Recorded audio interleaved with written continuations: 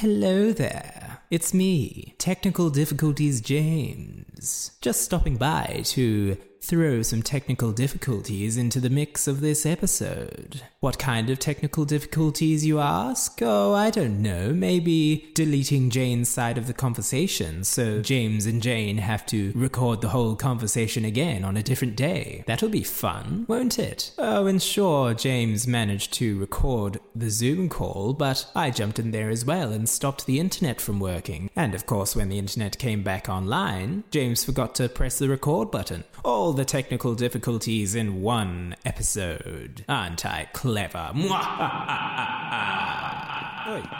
what are you doing at the microphone? Oh, nothing. I was just... Whatever. I don't really care. Back in your cage. Come on. No, stop. Oh, fine. Until next time. Yeah, until next time, whatever. Oh, wow. Okay. So, looking at this episode, it's a bit of a mess. So, I'm probably going to have to jump in every now and then to kind of explain what's going on. So, look forward to that. So, why don't we roll the intro and then I'll be right back. Here we go.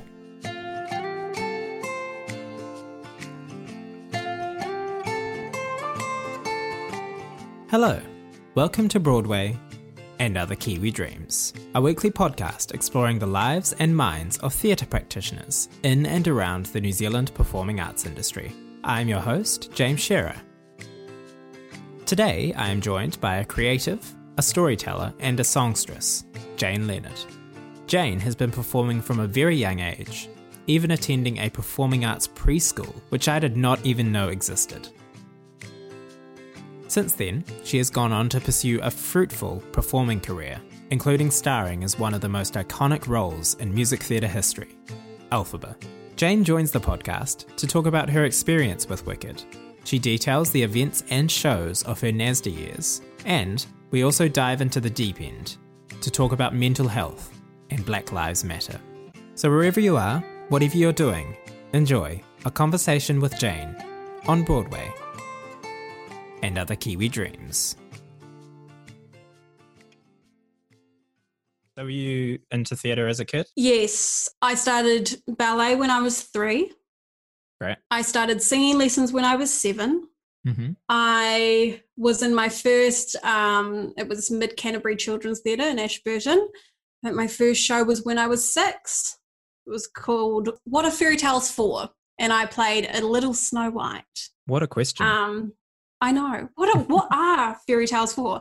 And then, I started like speech and drama and piano when I was 8 years old. So I was very much thrust into performing arts. Oh, and I went to a performing arts preschool as well. Wow. So I did half the week in Ashburton at a Montessori and then half the week at Mozart's, which is a performing arts preschool in Christchurch. So from day dot, my mother took me up to Christchurch for half the week to go to this performing arts preschool, which is amazing. Yeah, what was that preschool? Do you remember much of going to that preschool? Yep.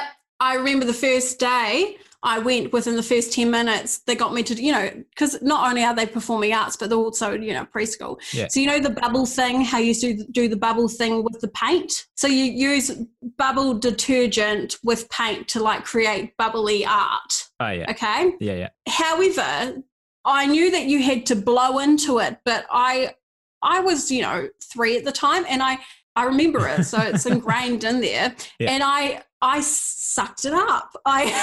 So I drank the detergent and I cried my little eyes out. So that was my first memory of that place. But other than that, singing, dancing, wearing costumes, there was this giant pirate ship, which when I look at photos of it now, it wasn't actually giant, but at the time it was huge. Yeah, that's always the case, when you're a kid. And there was a donkey that came because we did a nativity play and I played Mary. And there was a donkey, and the donkey came inside and pooped. I remember that. A real donkey? Yeah, and I also remember getting pushed off the donkey by the kid who was playing Joseph. He'd always pick on me, and he'd literally push me off the donkey. He's like, Mary, see you later. Like, fuck off. Trouble in paradise for that couple. Yeah. Yeah, kind of, I guess, rooted this thought of storytelling and what you can do with storytelling. So, yeah, that was Mozart's. Shout out. Shout out to Mozart. Shout out to Felicity, who was the head of Mozart's. She's cool. Did you perform all through childhood and like teenage years as well? Yep. So Mid Canterbury Children's Theatre, I did that from when I was 6 till 17. I think there was only maybe 1 year where I didn't do a musical, but I did that.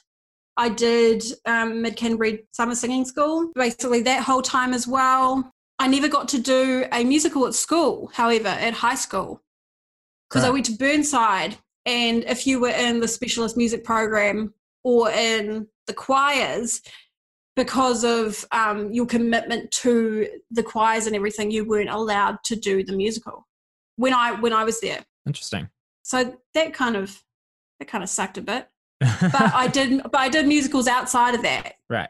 So yeah, with the children's theatre. And then when I was 16, I did Les Mis in Ashburton, and that was with Variety Theatre in Ashburton, which used to be Ashburton Operatic, and I played Cosette, and that kind of was like my first big musical. Yeah, sure. And then it just began.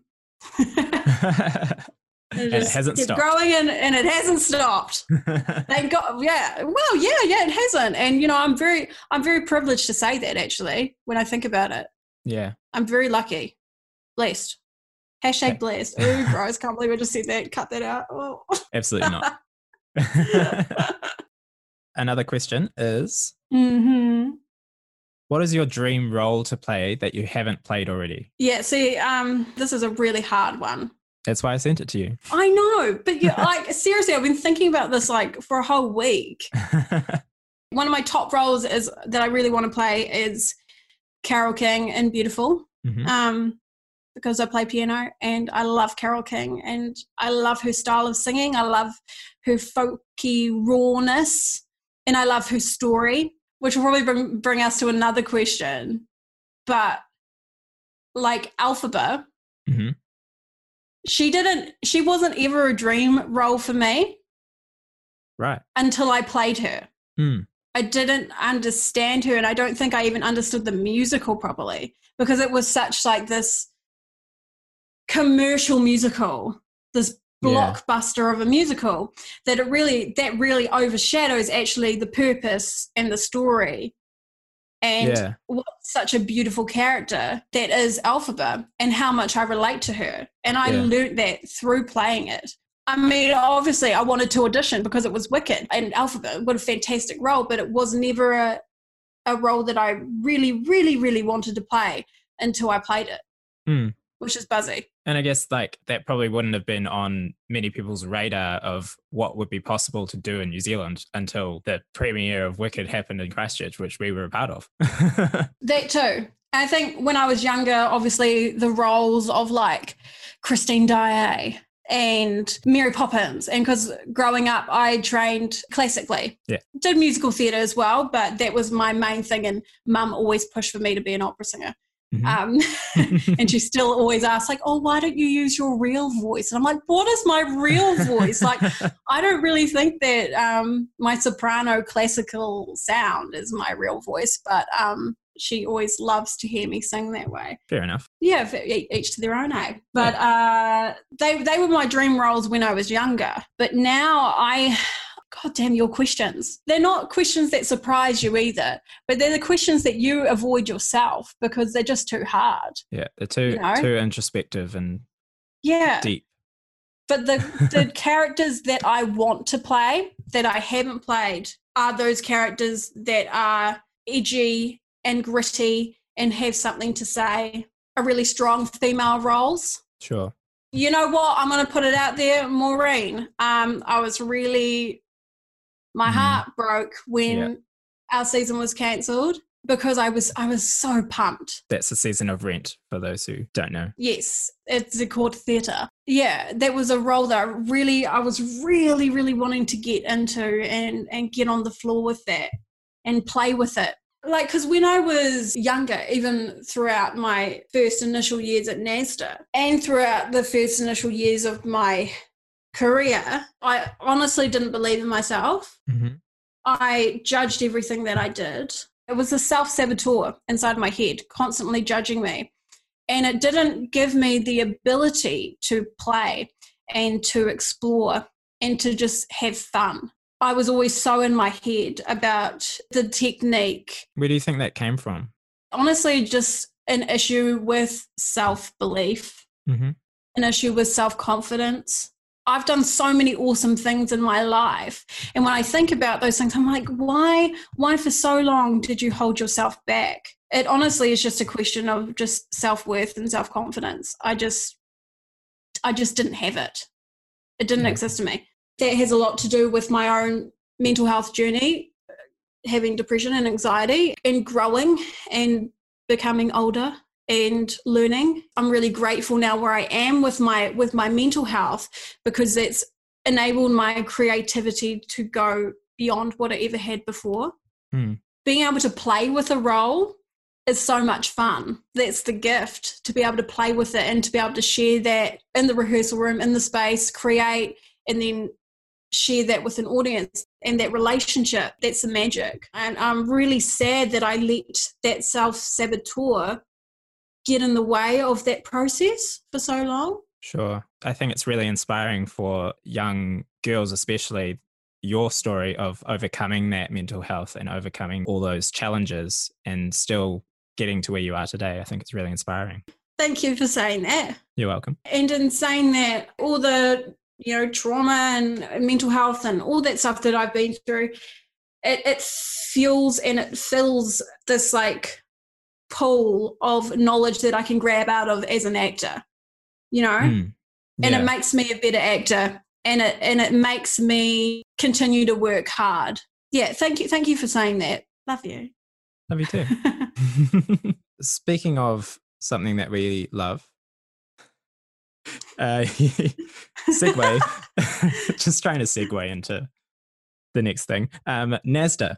Oh, NASDA. Yes, NASDA. Let's talk about NASDA. Let's talk about NASDA. National Academy of Singing and Dramatic Art. Yes, of course. In doing this podcast this is the 11th or 12th episode, I found it really interesting to talk to people that have also gone to NASDA and to find out their experiences as they compare to others. So how was your experience with NASDA? Okay, here we go. My experience at NASDA was transformative in many ways. Sure. Firstly, the whānau that I have definitely from NASDA, not only within a tutor base, but within the people in my year group and around my year group and you and the years below, and this kind of alumni that we create. Yeah. That's amazing. That collective within NASDA is really awesome, because we have a very small musical theatre industry in New Zealand. So it's amazing that we have that community. Yeah. So that in itself, I mean, my year group, as you know, we are so close and we are all best friends, and we will be best friends till the end. That in itself, fills my heart with joy. Secondly, I was lucky enough to be in a time at NASDA when there wasn't a lot of movement between tutors. We had the same tutors for 3 years. We had Stephen Ross, who really gave me the tools that I use in everything that I do. Yeah. Steph Ross and Richard, Juliet, in the nicest way possible, trying to articulate this. It wasn't as disruptive as maybe some other years would have been. And not disruptive in a negative way, it just happened. It happens in every institution. You have teachers leaving and coming and going and doing their own mahi, and that's cool. Yeah. I'm very lucky in the 3 years that I had. Yeah. Because I know with some other students' experience, it hasn't been the same.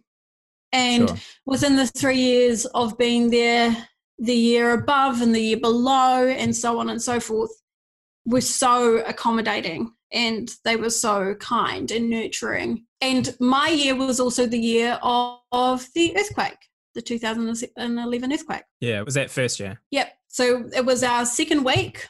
Wow. And on that Tuesday, was it Tuesday? Yeah. I think so, yeah. There's a group of us that were going to go to Cashel Mall to get $2 rice from the arcade, which is now gone. Or maybe it was Sivalaki, I can't remember, but we're going to Cashel Street.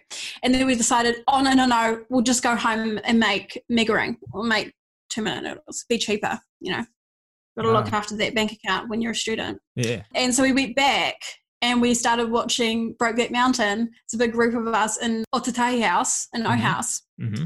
Then it happened. And I just remember seeing Brokeback Mountain TV fall on the ground and everybody scrambling underneath the doorways. And I remember my friend Whitney, who was over in the flat across, run out because she'd been practicing her tap in her tap shoes, ran down the stairs outside of O House in her tap shoes.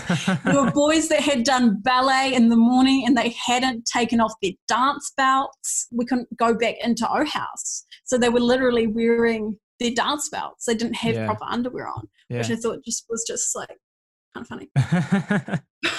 But then we had a month or so off, of course, before we got to come back together, and we did that out of Impact Studios for a month or so, and that really solidified our year, but also across the whole 3 years. And our relationship with our teachers, our tutors, was so strong because of that as well. Because you had to go through that experience together. Yeah, it was rough. I feel like the first year was a lot of dealing with mental health and anxiety and general struggles of living in that environment, whilst also figuring out who we are as performers and learning new things. But honestly, like within my first year, because that year was a bit rough for a lot of people, and I think it also comes down to me believing in myself.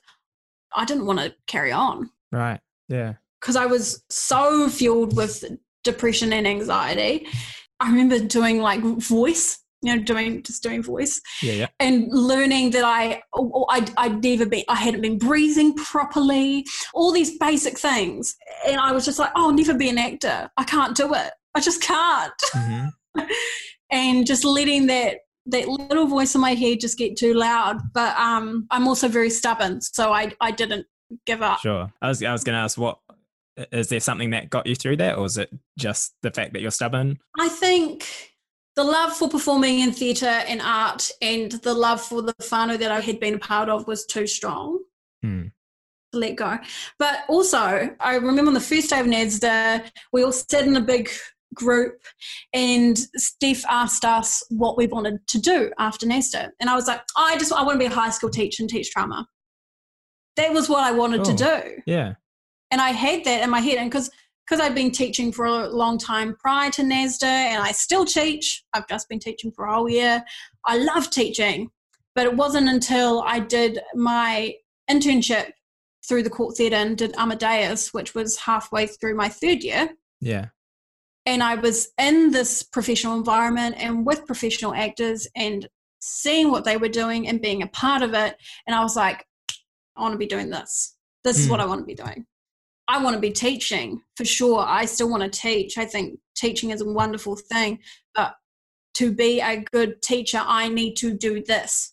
I need to learn on the floor. I need to grow my toolbox and be able to share that with students. I want to be here. And so it wasn't actually till then, which was April of 2013, that I was like, oh, no, don't eat that. No, Max is eating the headphone wire. Max, oh, sorry. Max, if you do that, you're going to, don't you bite me. Hey guys, Future James here. I'm sure it's pretty obvious, but if you couldn't tell, Max is a cat and was chewing on Jane's headphone wire. All right, back to the podcast. Simon! This is not good. Not going well. Okay, here we go. Yep, see you, Max. Bye. What was I saying? You were saying about Amadeus, and that's when you... Yeah, that was when I was just like, wow, this is cool.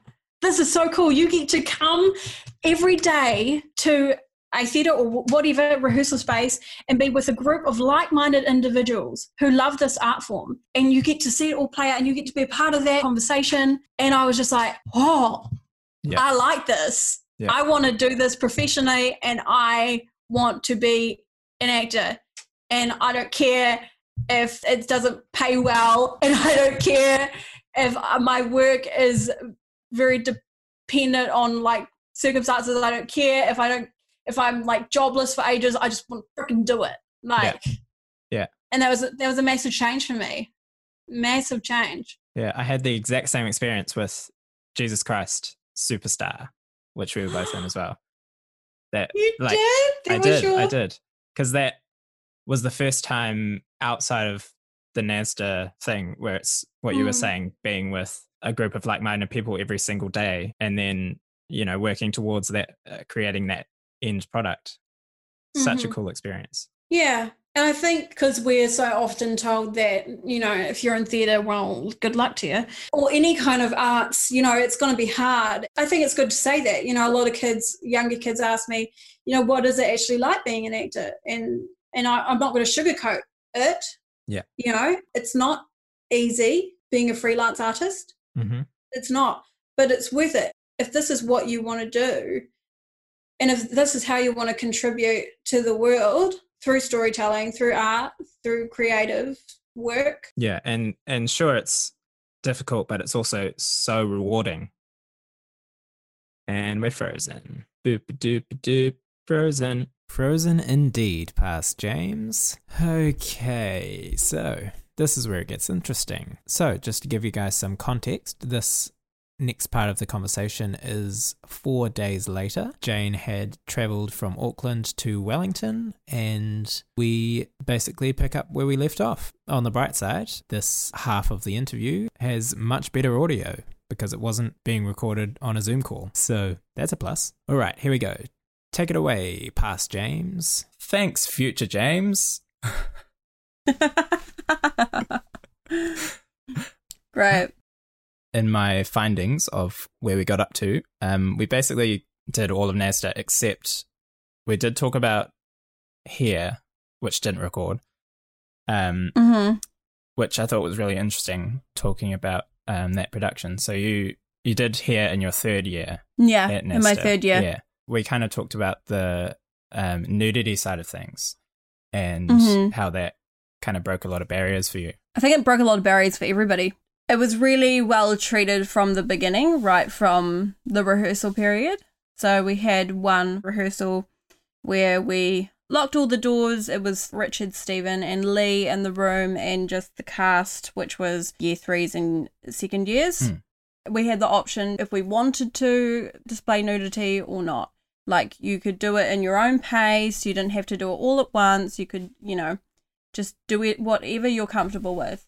And so we're singing, and then we're taking off the clothes and disrobing, and it was so beautiful. And when we'd come to the end of the song, we just all cried, because it's very vulnerable to be nude in any situation, but also being nude with your classmates, with your friends, with your pals is quite something to experience together. So that was really special. Also, just like looking at bodies and seeing them just as bodies, I think, because we so often, especially nude bodies, sexualize them. So just to see them for what they are in all their glory and their function was so wonderful and very empowering for me to have gone through some eating disorders in the past, and then to just kind of accept my body in that space. And accept other people looking at it. Yeah, when it came to staging it, Stephen did it so tastefully with the lighting. It was just beautiful, and really took away any need for the audience to sexualize the actors, and allow the audience to really sink into what that moment is about, which was protest. So Yeah, that was really cool. Mm. Great thing to be a part of, and really allowed me to be more open. And for that to be in my last year of drama school, Totally. it's a pretty cool opportunity. Yeah, definitely. And then I did a great segue, and here's that segue. I'm going to try another segue here. You said there's a penis. What is your dream miscast role? These questions, as we've already discovered, are difficult ones. For male characters, I actually had a further think about this and like how cool would it be to be a female Judas? Yes. We did JC together. Yeah. That would be awesome. And actually, Shoshana Bean, they did an all-female cast in New York. Of the whole show. Of the whole show. Cool. And Shoshana Bean played Judas, and she was epic and rocked it out. I would love to do that. Like John Valjean as a female, amazing. Yeah. Any character from Dear Evan Hansen, Hamilton, they're kind of the ones I can think of right now that are male-dominated. Yeah. Like Hamilton, Lin-Manuel has said that it's not off the cards to do a gender swap of that, which I think would be so cool. Yeah. I mean, and in that production itself, like, there are very strong female leads, but it would be so cool to see the interpretation of those characters that have quite strong male, what's the word? Testosterone. Yeah, well, yeah, they've just got a lot of that. Yeah. I can't think. It's too early in the morning. and see what a female can do with that. But other than that, it would be POC characters, so people of colour, that I obviously will never play because I'm white. Yeah. But it's a really weird thing when you're biracial. It's just like you think Māori, but you don't appear Māori. Yeah. So that would be cool, but I would never do that because it's just not my place to tell those stories. But I always dreamed of being in Dreamgirls or Nala in The Lion King. Yeah. Yeah, maybe I can write a solo show about that. I'm sure you will. Potentially. Yeah. Then we got into post NASDA, which involved you doing Playhouse with two of your best friends, Jack Marshall and Ben Freeth. My boys. My boys. Yeah, how was that experience? It was glorious. It was honestly glorious. And like, we were very, very lucky to be such close friends and had done 3 years of drama school together and then popped into a contract. Yeah. We knew each other inside and out, and we just went into it. We had no problems. It was fantastic. It was a great time. And I think Playhouse itself as a job for somebody coming out of drama school is, I'm not going to say vital, because that doesn't have to be a part of your path as a performer. Yeah, but I do think everyone who has done Playhouse would say that it has been vital to their success. Yes. It allowed me, and I'm sure that you can agree with this, allowed me to really play because you had so much time. You had 8 months and the same shows every single day. Yeah, 3 times a day. Yeah. To really play with the role, to play with other actors, and in the moment work on improv and just the freedom that you can find within theatre, and just really like relish in that. So that was really cool because it was something that I hadn't really had the opportunity to do yet. And also just working with different audiences and how you respond to them and how you adapt in those situations was really great.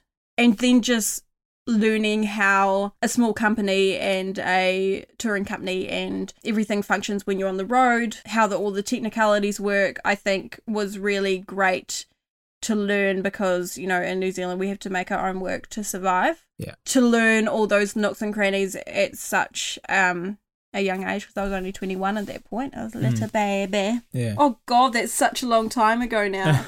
Oh no. Oh no. That's 6 years. Oh! Mine was only last year and it feels like ages ago. Oh my gosh. Wow.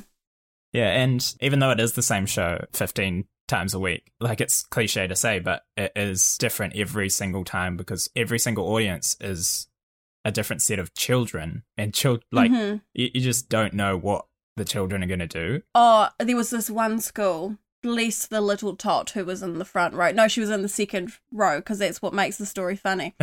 So Ben comes out as Pinocchio, and you know, Pinocchio's got that big nose that comes out. Yeah. Out he comes, the nose does the thing, and she just vomits, like projectile vomits onto the child in front of her and is just crying her eyes out. Oh and, my God.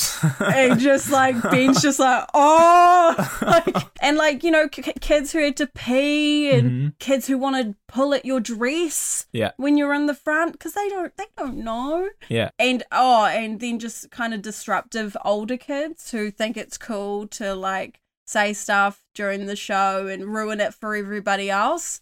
Yeah. And then you kind of just like slightly put them in their place. Yeah, which is I kind of enjoyed those kids because it gives you a chance to do some improv and like work whatever they say into the show. Yeah, that's true, and that's the thing. In those shows, you just seriously have to adapt. Mm-hmm. So we did Rapunzel, and I was a rapper. I was real cool. And then we did Bot Farm.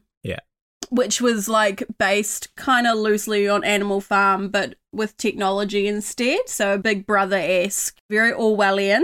A lot of the kids didn't know George Orwell. They didn't know who Stalin was. They didn't understand dystopian. Unless you explained it to them like Hunger Games or like Divergent. Yeah. Then they were like, so that's what that is. Yeah, that's where that comes from. Yeah.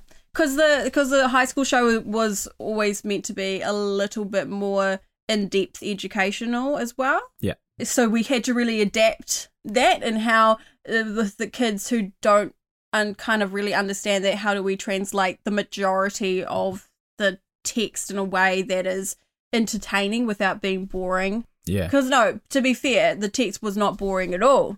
But for kids who just have no idea what the subjects are, it can get a little bit like, what's going on? So that was interesting in itself. Yeah. What a great time, honestly. And Michael, shout out to Michael Bell. Michael Bell. Who's just starting, you know, getting prepared to get on the road again for this year, which is dope. Since we last talked, which was 4 days ago, he's posted about going on tour again. It's just great. Great. New Zealand, in every way, we have just really been in the forefront of this pandemic. We're potentially going to be the first country that is going to put up theatre again. Yeah, I mean, it's already happening. I know. I do know, though, in South Korea, in Seoul, they have been continuing with Phantom of the Opera. Which is buzzy, that there's performers in the world who are still performing. Yeah.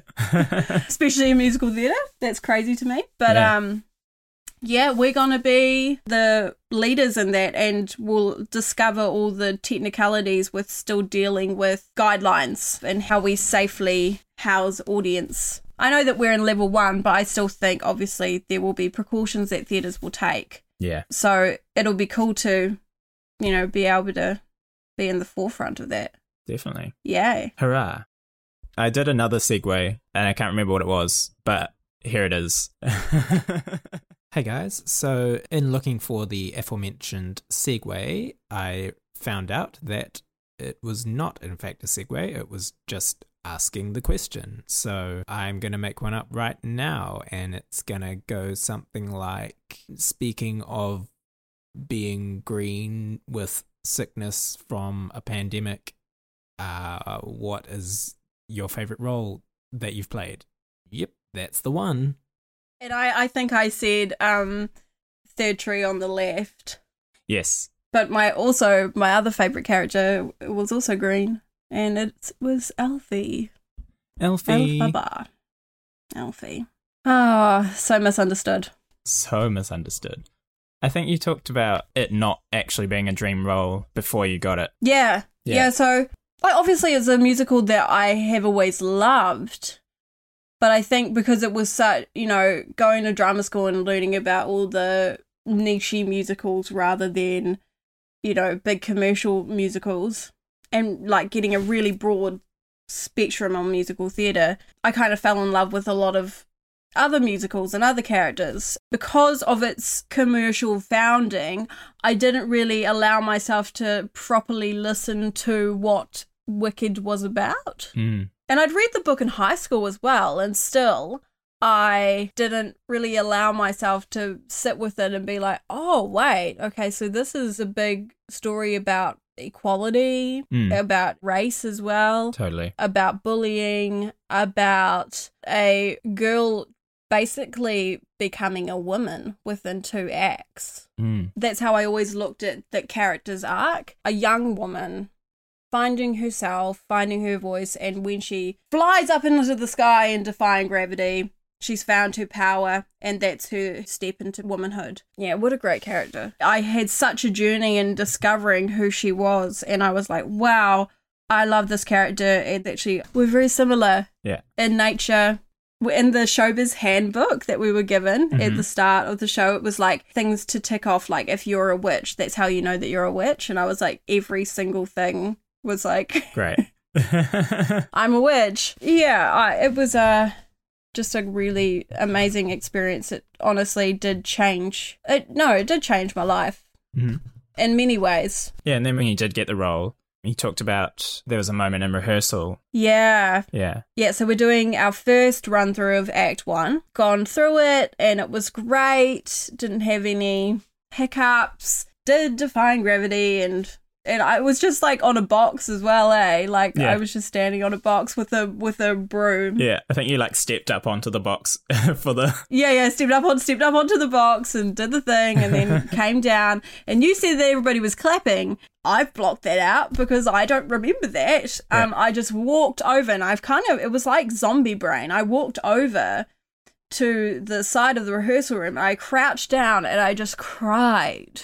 I cried and I cried, and I remember I think Rita came over and she was hugging me, and I remember Stephen being like, are you okay? Like, what's wrong with you? It was just a release of emotion because of the character. It was the first time I'd ever gone through that full character's arc within Act 1, and it's a roller coaster of a time emotionally.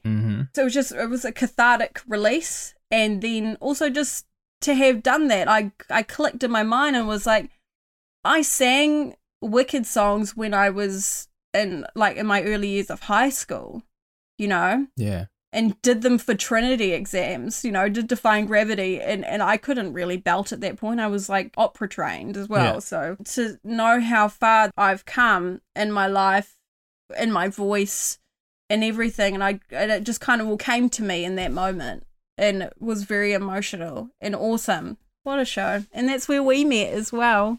It is. You were my little wardrobe tin man. We had some great combos. Yeah. I guess if you don't want to know the inner workings of theatre, skip like 30 seconds. Well, like, should you even be listening? Burn. Shade. There's a moment in the show that the character of Bok turns into the Tin Man because of something that happens. I'll let you figure that out. But the way that they do that is they have a double Tin Man hiding behind the wardrobe. Bok gets wheeled behind the wardrobe, and then we do a quick switch, and then myself as the Tin Man gets wheeled out from behind the wardrobe and then has to mouth Bok's lines as Tom Worthington says them from behind the wardrobe. Yes, which you did incredibly well. Thank you. I remember though that whole thing. It should be easy, but that wheelchair in itself was so hard to awkward. maneuver. Yeah. So awkward. And the wardrobe wasn't that big, good? So we didn't actually have that much space to switch out. And the Tin Man costume is so like bulky and awkward. Anyway. Yeah, because I remember I had to bring it on with you facing the audience enough, but not facing it enough so they can't tell that it's not Tom. Yeah. And there's so many technicalities in that show. Like, not only is it a massive sing and massive like acting wise, but just all the technical aspects. Yeah. You just have to like clock into and remember. I love that Showbiz crew, or that crew at Isaac. Shout out to Isaac Theatre Royal if you can put some money towards their fundraiser to keep the theatre up and running and going, please do. Yeah. Because it's an amazing space. Future James will jump in and give a link. Take it away. There he goes. Cheers, mate. So, since our recording, the Isaac Theatre Royal has blown past their fundraising goal with 120% of their funds raised. So I'm looking at the website now. They have raised $114,800 from their $95,000 goal with 1,289 donors. So New Zealanders came through for the Isaac Theatre Royal, which is so good to see. So happy for them. All right, back to the podcast. So now we get into the deep stuff. Oh, Oh, into the deep stuff. jump in the deep end. Rolling in the deep. Haven't heard that song in a while. Showing your age. You bitch. You sneaky bitch. Oh my gosh. Love it. Right, okay. Maybe I'll just put in what I said because I think it was great. Yeah, good. I was great. Yeah, so this is what I said. I don't know why I'm pausing. We don't need to pause because I'll just cut this out. We've talked a little bit about mental health, and one of the things that I admire about you is that you've been very open about your mental health journey and about mental health in general. Obviously, that's something that's really important to you to be open about that.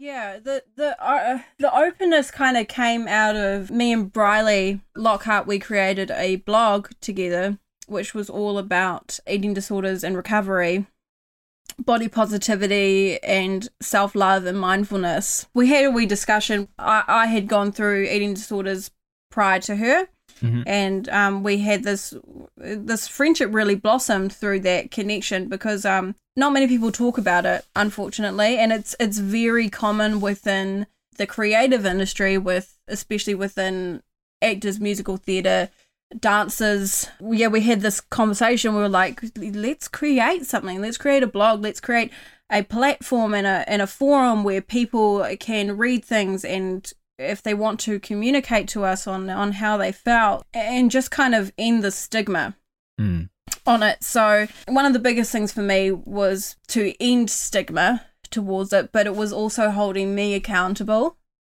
as well at the same time, to not fall into bad habits again, to not fall into patterns, because my eating disorder spanned over like 10 years and it wasn't all really intense at times like it was in the initial beginnings. When did it start? When I was 13. That's tough. Until I was 23. So yeah, as I said, I wasn't fully bulimic the whole way through. Yeah. But I developed this unhealthy relationship with food, which then I associated with diets and heavily exercising. Still was struggling with this body dysmorphia of not really seeing my body for what it was. And you know, I still have little moments every now and again, and like due to lockdown. Yeah. Girl ate a lot of bacon. Bacon, actually. I did eat bacon as well, and baking. And girl put on some extra kgs, and like there was moments where I'd look at myself and I'd be like, I'd get into that, and it's very quiet now. Yeah, because I'm just like, oh girl, shut up, like you look fabulous. It's still there, so it's still a work in progress. Yeah, that's why it was so important to be held accountable. Sure. But then it kind of transformed into talking about everything, because it made me realize that my opinions and my voice and my message and my journey mattered. So it allowed me to open up about depression and anxiety and breaking the stigma on that too, which helped me, I think, also open up as a creative as well. Because, you know, when you have things inside of you for so long, that negative narrative and kind of sadness and struggle and trauma, it really just encompasses your whole body. Yeah. And the moment that you actually speak it or write it or go to counseling therapy you take a little bit off of yourself and it becomes something outer and something that you can actually see and you can analyze and you can have control of. Yeah. That's why it's so important to talk. Definitely. So important. So you went to therapy and stuff? Yeah. Because I think there's also a stigma around even going to therapy. Oh, God, yeah. It's a wonderful place. Unfortunately, I wish it was funded a bit more. Hopefully we'll get there one day. Talking about it and getting advice from a professional, because you can self-analyze as much as you want. Going to doctors, yeah, you can talk about it with your doctor, but you really need somebody who focuses on mental health. Yeah, and is specifically trained in it. It's specifically trained and knows how to deal with it. Like, I'm on medication and honestly, I don't know what I would be without it at the moment. Yeah. And that's okay. It's okay that I'm on medication. And it's just like taking something if you had a heart problem. You wouldn't not take that medication. Yeah. And like your brain is the most powerful organ. So it's like you really need to take care of it. To go to a psychologist or a therapist, you also not only come up with the opportunity of going on medication, but also talk about mindfulness and strategies to manage your mental health in a holistic way as well. And giving you really, really great tools that you can implement into your daily life. And just to talk, just to korero, because somebody who's not a friend or a family member, somebody who's just completely outer, who doesn't even really know everything that's happened in your life, they can really look at what's happening in that moment for you, is really valuable. And nowadays there are online counselling as well. There's one called BetterHelp. Yep. Which is a sponsor of a lot of podcasts, and BetterHelp, if you want to sponsor this podcast, do so. I have used BetterHelp before, and BetterHelp is wonderful. Yeah. You know, obviously there's a stigma around it, and I think those resources and those options really help with that. And the more we talk about it, that's really important, because it's just the suicide rate in New Zealand, especially amongst young males, it's heartbreaking. It shouldn't be happening. No. But it is. And we need to remedy that, and we need to do everything we can to provide a safe space that isn't filled with shame, because that's the big thing. It feels very shameful when you're going through something to deal with mental health. You're not strong, you don't have control over your own brain life. Yeah, and, you know, when you break your arm, you don't find that shameful. No. Some people wear it as a badge of pride. Yeah. And it's the same thing. Yeah, it's out of your control. Yeah. Obviously, you want to gather control and how to deal with it. But those initial emotions that happen with depression and anxiety, and I've been reading this book, it's called The Art of Acceptance. Currently in this chapter about compassion. We can be as compassionate as we want to other people, but when it comes to being compassionate towards ourselves, we do not lead with compassion. And, it spells out ACT, which is, as it says, your secret self-compassion key. So A stands for acknowledge. So acknowledge your struggle. So when you're feeling really down, be like, oh man, this sucks for you. Like, I understand what you're going through. I'm sorry. I feel what you're feeling. This is a really sucky moment for you. And then connect. Being like, yeah, look, Jane, like a lot of people go through this. Like, you're not the only one in the world. Don't feel alone. You're not alone in this. It's okay. You have people, and people also love you, and you're going to be all right. The T stands for talk kindly to yourself. Mm-hmm. So be like, look, you'll be okay. Everything is fine, and this will pass. It'll pass because you know that you're amazing, and you'll know that you're strong. And once you go through those steps, honestly, it really calms your center. Yeah. And really get you out of that fight or flight mode that you experience when you're in moments of depression and anxiety and even panic attacks and stuff like that. I've been using it a bit lately, and it's been very helpful. So if that helps anybody, and so The Art and Power of Acceptance by Ashley Davis Bush. Plugs. Yeah. He touched on voices mattering and also the importance of talking about everything. So that leads into the next thing that I wanted to talk about, which is Black Lives Matter. Yes. And what we talked about when we talked last was that your dad is Māori and kind of your conversations with him about what's going on at the moment. Yeah. When it first happened, like, I called Dad and I was like, yeah, that video, I don't know, I'm just getting emotional now thinking about it. Was just so bizarre to me to see. In that moment of being like so shocked, I had to also realize that this is Black America's reality every single day. Yeah. And how that so needs to radically change. The institution is built upon racism. Yeah. And racism flows through the roots, through its veins, and sprinkles its little spores everywhere. Yeah, so I called Dad and we had a kōrero, and it was actually, I called him this one time before I went to the protest in Auckland. The night before, I was, watching some videos, as you do, on the Twitter and on the Instagram of police brutality. And I just thought, oh, what about if that was my dad and my whānau? And I just had a really good conversation with him about how he felt about the situation.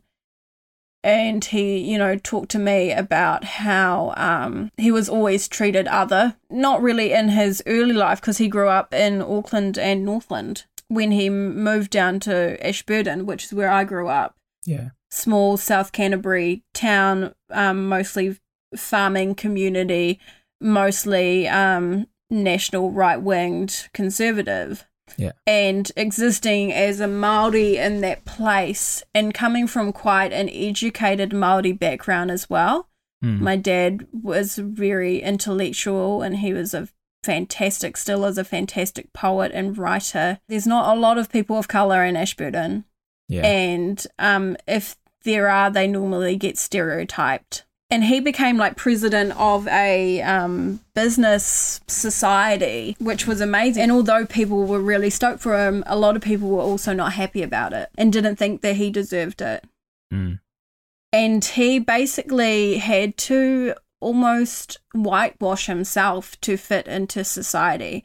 So he stopped speaking te reo Māori. I didn't learn te reo Māori from my father. I learned it from my uncles at a young age. My dad didn't speak it in the house. He didn't really associate himself with being Māori apart from the fact that his skin was brown. Where we had to have a really full-on discussion about it and how that truly affected him and his identity as a person. Because I can imagine with some people it would be you're like that with society and with going out. But the fact that it changed him in his core, that's just... Because, he had to stop thinking Māori, he had to stop speaking Māori, he had to stop looking Māori as much as he could to fit into somewhere where he could be heard, where he could be respected. That really had an effect on me because obviously I recognized that and it made me think about my privilege from a very young age. And I understood from a very young age how people would look at my dad and look at me and go, hold on, is there something wrong here? Because he's brown and she's white. Are they meant to be together? Are they father and daughter? We're going to treat this guy different than we treat this little white girl. I knew very early on that my father was treated differently. There's a rational fear of people who are different. Totally. And this is a very good example of the fact that it's not just America. It's everywhere. It's not just America. And you can't forget that this country went through colonization. And before we had the Treaty of Waitangi, there was pillaging, there was rape. And of course, nobody wants to remember the awful history of every country's, beginnings. Yeah. Especially when it comes to do with colonization. But right now we really need to talk about it, and we really need to talk about it within education and schooling. We learnt about the Treaty of Waitangi, but there was this big focus on this dude named James Cook being this really awesome dude and being the founder of New Zealand and created the first map, whilst Māori had travelled around Oceania, Pacific, Asia for years. and then came to Aotearoa and been living there as a civilized community for a really long, in society for a really long time. And then, you know, I want the truth to be told accurately. And that's what America is wanting right now. And I highly recommend anybody who is listening, please listen to 1619. It is a podcast. It is on every podcast streaming thing, where it follows the journey of African slaves coming to the shores of America to where we are now. Very eye-opening listening to that. So highly recommend. And make sure you also look at what is also happening in your own country as well. Totally. Yeah. And one thing that I did point out last time was that it's not your fault, which I think it's really important to remember that. And because of all the history that we've talked about, it's literally built into our society. So it's not your fault. You can't take responsibility for what your ancestors did. Yeah. But you can't stay complicit. That's the biggest thing. And honestly, even though I've always been actively trying not to be racist, I have had racist thoughts. Yeah. And I have acted with racist attitudes, and that's not on. And I really needed to check myself, and I need to look at that and go, why was I feeling that way? Why did I have that reaction to be racist? And you really need to just go inside that little inner dialogue and like pick it apart and sit with yourself and be kind with yourself, but then act as well to acknowledge casual, as we call it, casual racism. And really, can it be casual? I don't know. But, you know, sly comments from your family members and passing jokes and full out racism that you encounter, call it out. If that person said it and said it openly, they should acknowledge that they can get some backlash on that. They've spoken it out loud. They think that they have the privilege to speak hate. Then you have the privilege to correct them. Yeah. Inspire others to be better and to act better and to inspire them to learn and to educate. That's one of the biggest things right now. Learn and educate. Yeah. Educate yourself. If you do want to learn more about Black Lives Matter and educate yourself, then there will be links in the description for you to do so. And I will also do so, and we will also do so, and we will get better, and society will get better and brighter and more diverse. Woo! Yes. And it's not going to happen overnight. But already, since George Floyd sadly was murdered in broad daylight, there has been huge change, and not just in America, but globally. Yeah. And even in the smallest of companies, really looking at how many people of color do they have? Mm-hmm. And why are they not hiring people of color, especially people of color in leadership roles and really high up roles in companies? Yeah. Why does that not exist there? And that is powerful. So there's a change happening. It's a revolution. It's happening. And as much as it is painful, there is also a beauty about it, because I'm hoping that when the next generations come through, they don't have to go through as much trauma and pain as what people of colour are now experiencing. Thank you for coming to our TED Talk. Ngā mihi. Yeah. So now, moving into the last part, the question is, what is your Kiwi dream? Broadway! No. Well, you know, that would be lovely. I'm a goal setter, 100%. And I'm very... A dreamer. Why? Dude, I'm a dreamer. I dream big. And yes, Broadway, wonderful place. That would be cool. Always had dreams of going to the West End, and then I was like, oh, London's really expensive to live in. I don't know if I want to do that. But that could still happen. And then there's like Aussie. I mean, you're over there at the moment, which I've always really wanted to break into, but for some reason the timing just is not right. And this year was going to be a time, but I'm not too sure that's going to happen now. The biggest thing is just to tell stories. And I know that is so cheesy when you say it. It's just like, oh there's an actor who wants to tell stories. But no, but seriously, I just want to tell stories, and I want to tell stories that need to be told, important stories that make difference and change. One of the things, apart from entertainment value that theatre has, it also is political. You can't deny that. And it's a way to voice stories and voices that really need to be spoken and really need to be heard and need to have discussion created around. That's a big thing for me. I have some little pocket dreams, I guess, of what I want to do here in Aotearoa. I want to learn how to direct. I want to do more writing, and I want to produce more, because I produced my first piece last year and this year, Kingdom of Cats by Albert Bells, and that was really cool. And I want to make theatre and the education, because I'm also a teacher, the education of theatre more accessible, because I've been looking into, especially to do with what's happening right now with Black Lives Matter and the privileges that we have as white people. I want to reach out to communities and schools and areas that don't have the access to things like musical theatre education and acting education, and provide that. That's some way that I can somehow bridge the gap, because I also want to see more people of colour.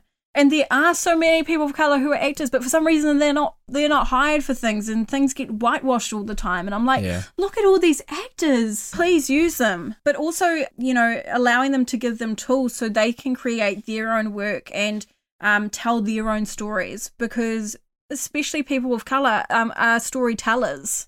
They are storytellers and have the most beautiful voices.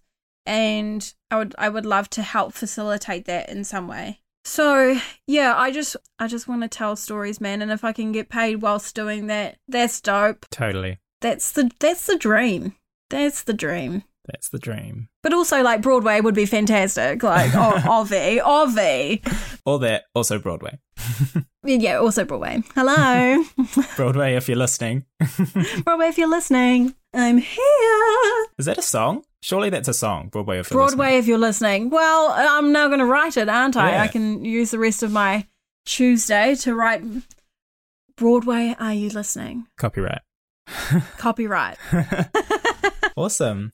Well, thank you, Jane, for coming back again. Oh, thank you. Thank you for being so patient with me and doing this again. I really appreciate it. We can blame it on technical difficulties, James. Or just me or the cat or I don't know. We got it in the end. We got it in the end, and and it was just so wonderful talking to you, and I thank you for creating these conversations and being brave and getting into the nitty-gritty. You're amazing. Thank you. Yeah, I just think it's really important to voice these matters and to get into what makes performers tick. Yeah. And has it been awesome for you? Like, you're like, wow.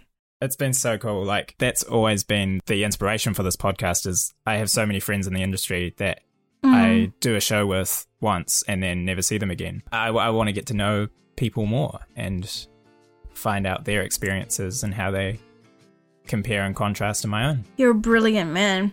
Brilliant man. And with that, thank you for listening. Ka kite. We'll talk to you next week, I guess. Bye. Bye. Hi everyone. Thanks for enduring this very choppy episode. As I said in the episode, if you would like to learn more about Black Lives Matter, there are links in the description where you can do so. You can also follow Jane on Instagram at Jane Victoria Leonard. If you want to follow the podcast, you can find it at And Other Kiwi Dreams on all of your favourite social media sites. If you check out my stories, you may also be able to ask my guests questions, so keep an eye out for that. You can also find the podcast on the website link in the description. Join me next week as I talk to an actress who's about to release a freaking book on Broadway. And Other Kiwi Dreams.